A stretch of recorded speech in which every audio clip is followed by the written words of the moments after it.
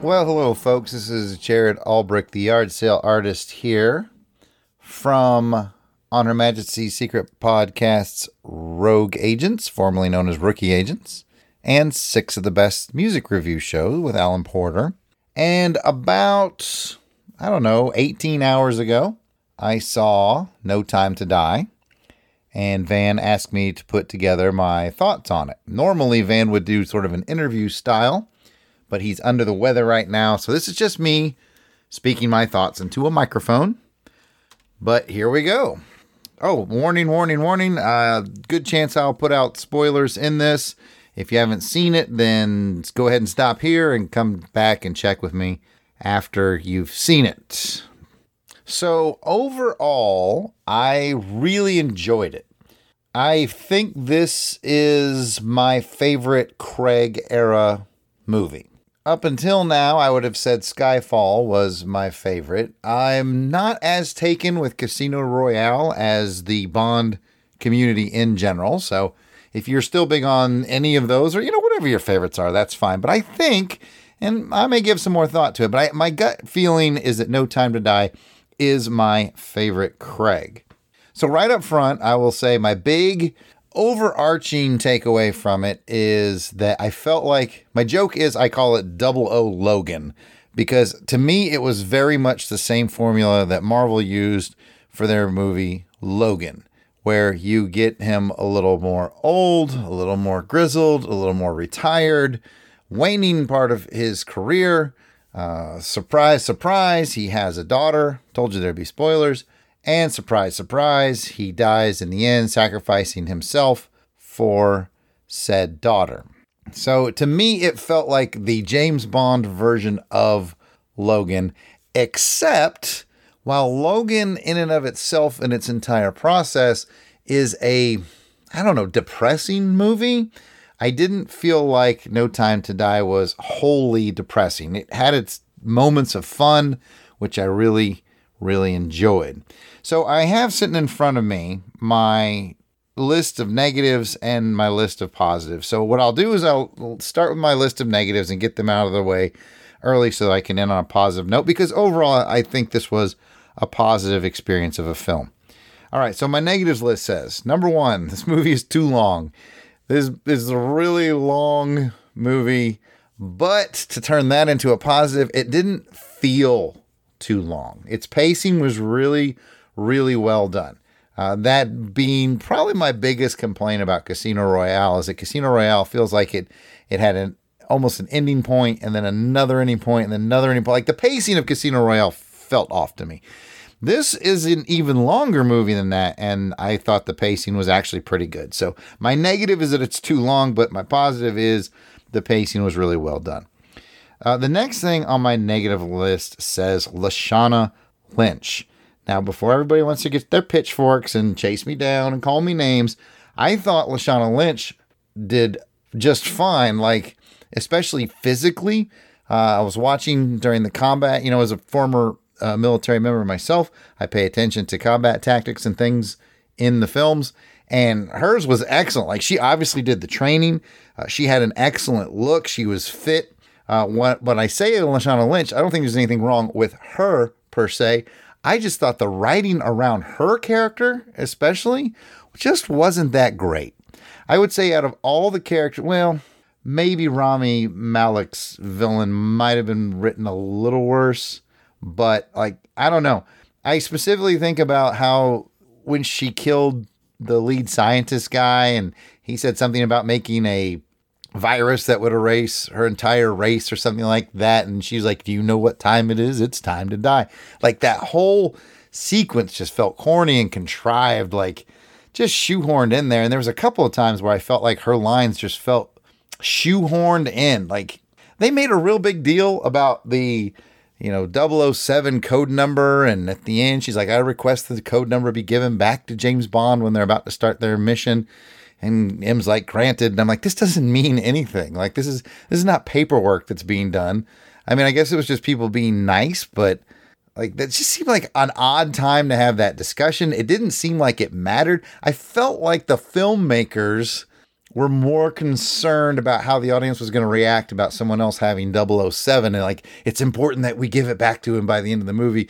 And I don't know, I'm a huge 007 fan, and that plot point never really bothered me. So it just, I don't know. I feel like Lashana got the short end of the writing stick. By no means did I think it was awful, though. I mean, I think she did a good job with the part. Of course, I was nervous to see what they were going to do with another 007. You know, that kind of had leaked out already. So I knew that she was going to be 007. I was nervous how they were going to handle that. But I think the actress handled it well. But I think she got the short end of the stick on some of the writing. I thought hers was the weakest writing. Moving down my negative list, Felix Leiter. Once again, before you start freaking out, there's absolutely nothing wrong with Jeffrey Wright as Felix Leiter. We all know that. He's wonderful. He's he's definitely in my top 3 Felix Leiters, which include him, Bernie Casey, and David Hedison. And in my opinion, that's great company to be in.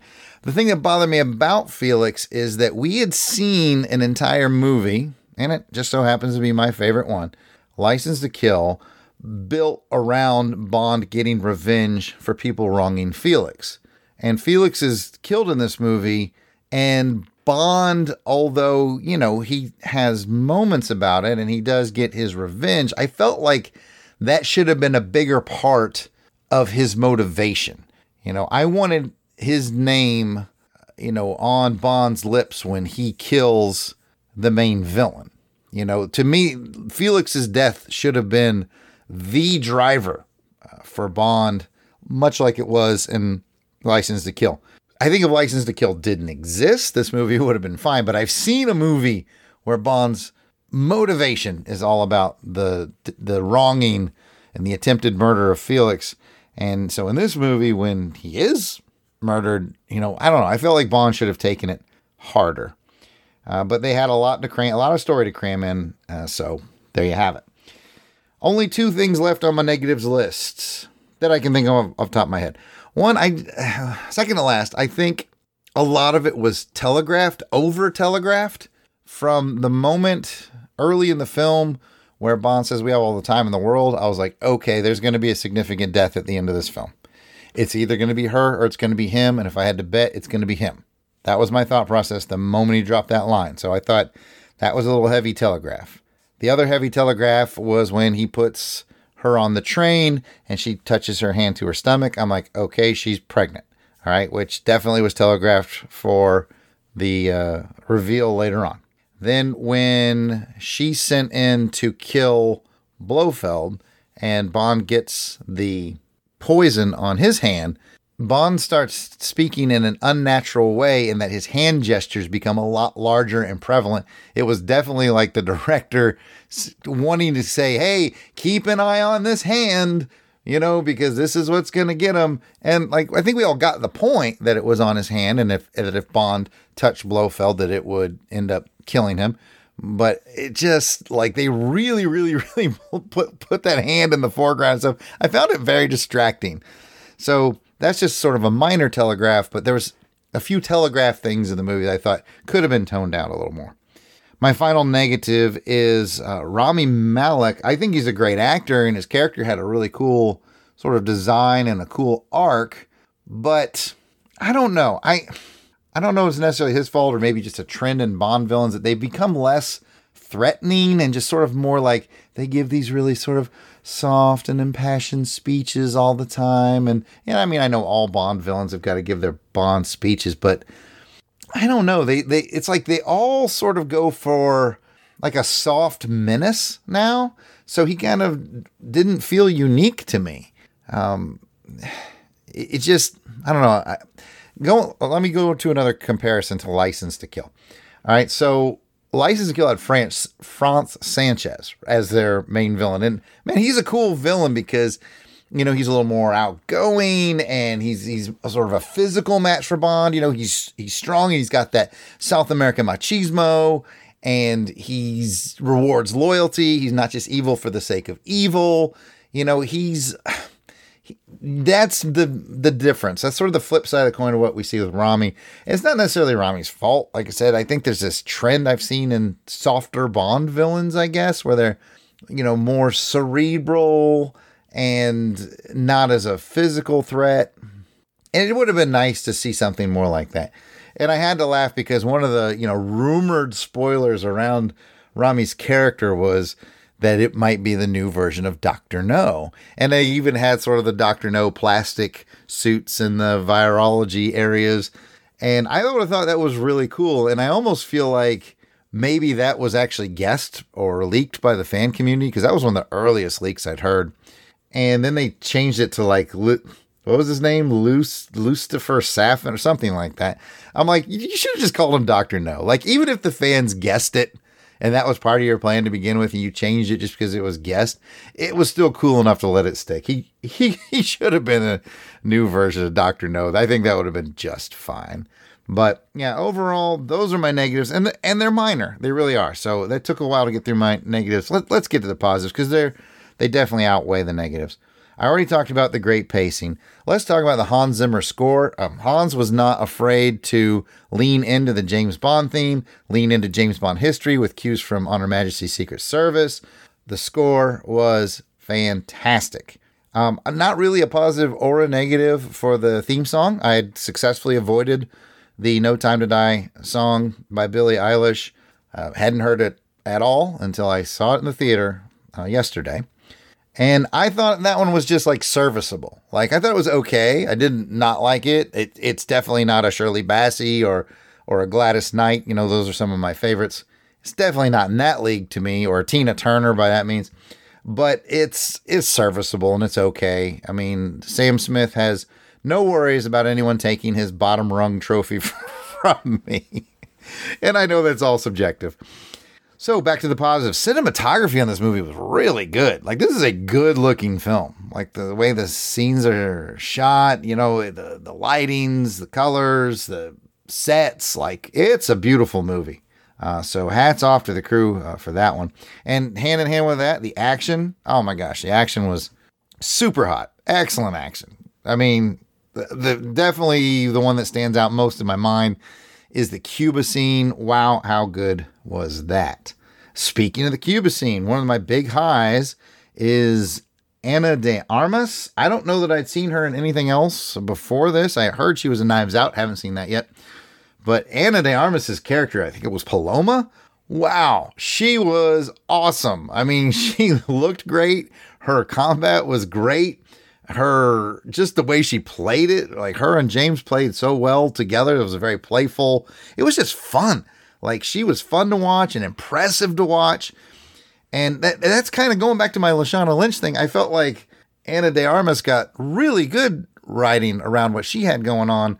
But again, I felt like Lashana got the short end of the stick. That's hard to say. She got the short end of the stick when it came to writing, even though I don't think it was terrible, just a slightly noticeable. But let's focus on the positive, which is Ana de Armas, and she was awesome. One of the other little things, again, that gave me a thrill was to see the dots from, like, Dr. No, how Dr. No begins with the colored dots as the credits roll. They did that same thing with the colored dots when they began the opening credits of this film. And I was like, oh, very cool Dr. No throwback. So, wow, this was a big movie. It was full of emotion and full of action. It was really well shot. It did make me laugh and smile in a couple places. So, I mean, overall, I think this is a good end to the Craig era. And ending on the highest note that made me very happy, because, we all, spoilers, know how it ends with the death of 007, with the death of James Bond. And for those of us who are big Bond nerds who stayed all the way through to the very, very end of the credits, we'll know the last thing on screen said, James Bond will return. And that made me very, very happy, because that's the character that I've known my whole life, the character I've loved my whole life. And I'm really glad that the production company, the Eon folks, put James Bond will return. Because, the character needs to endure. I've had some side conversations with friends and fellow podcasters on this network about what they could do next. And that's kind of the most beautiful thing about how this movie ended. What they can do next is such an open door. I mean, you can do anything you want with this going forward. I feel that No Time to Die is the end of the Craig era. I think the Craig era came out at the same time the Marvel movie era happened. And so they felt like they had to tie all the movies together to make sort of a big storyline, because that was what was really working for Marvel.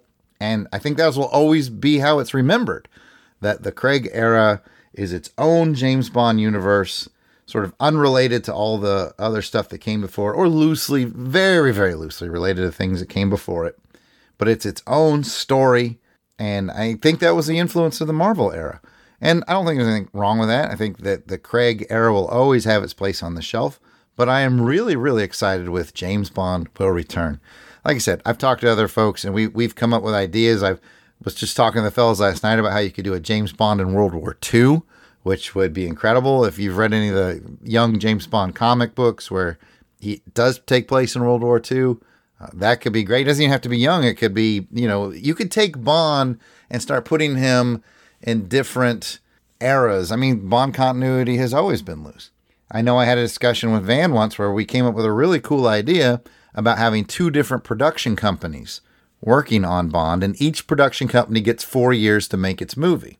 One of them continues to tell modern Bond stories of Bond in the modern age, as of, the moment now, the moments as they're happening. And the other production crew would be telling retro stories, period pieces, Bond in the 60s, Bond in the 50s, Bond in the 70s, Bond in the 80s, Bond in the 90s. And what you do is you take those two crews, and you have two different actors playing Bond. You have, like I said, they're two different productions altogether, and they each get 4 years to make a movie, and then you offset them. So you get a Bond movie every 2 years, but it's a different flavor each year. You get a retro Bond, and then a modern Bond, and then a retro Bond, and a modern Bond. Again, different actors playing 007, different cast, different crews.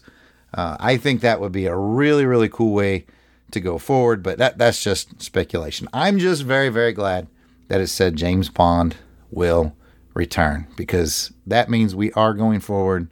We're going to get more James Bond stories. And with the Craig era being done, the Daniel Craig James Bond having told his story, it's now wide open to just start over in any direction that they want to go. And I'm excited to go there with them. So I have rambled on for quite a while. Those are my overarching thoughts on No Time to Die, or 00 Logan, as I'm calling it. I don't necessarily mean that as a bad thing. I mean, I liked Logan just fine. So again, I think this is Craig's strongest outing. I like the film overall. I look forward to watching it again, although it is really long, so you have to carve out the time for that. But, hats off to Daniel Craig and the entire crew for putting together a really solid final entry into the story of the Daniel Craig 007. I'm excited to see where we go from here. I'll catch you guys around. This has been Jared Albrecht, the yard sale artist for On Her Majesty's Secret Podcast, and our podcast, as always, will return.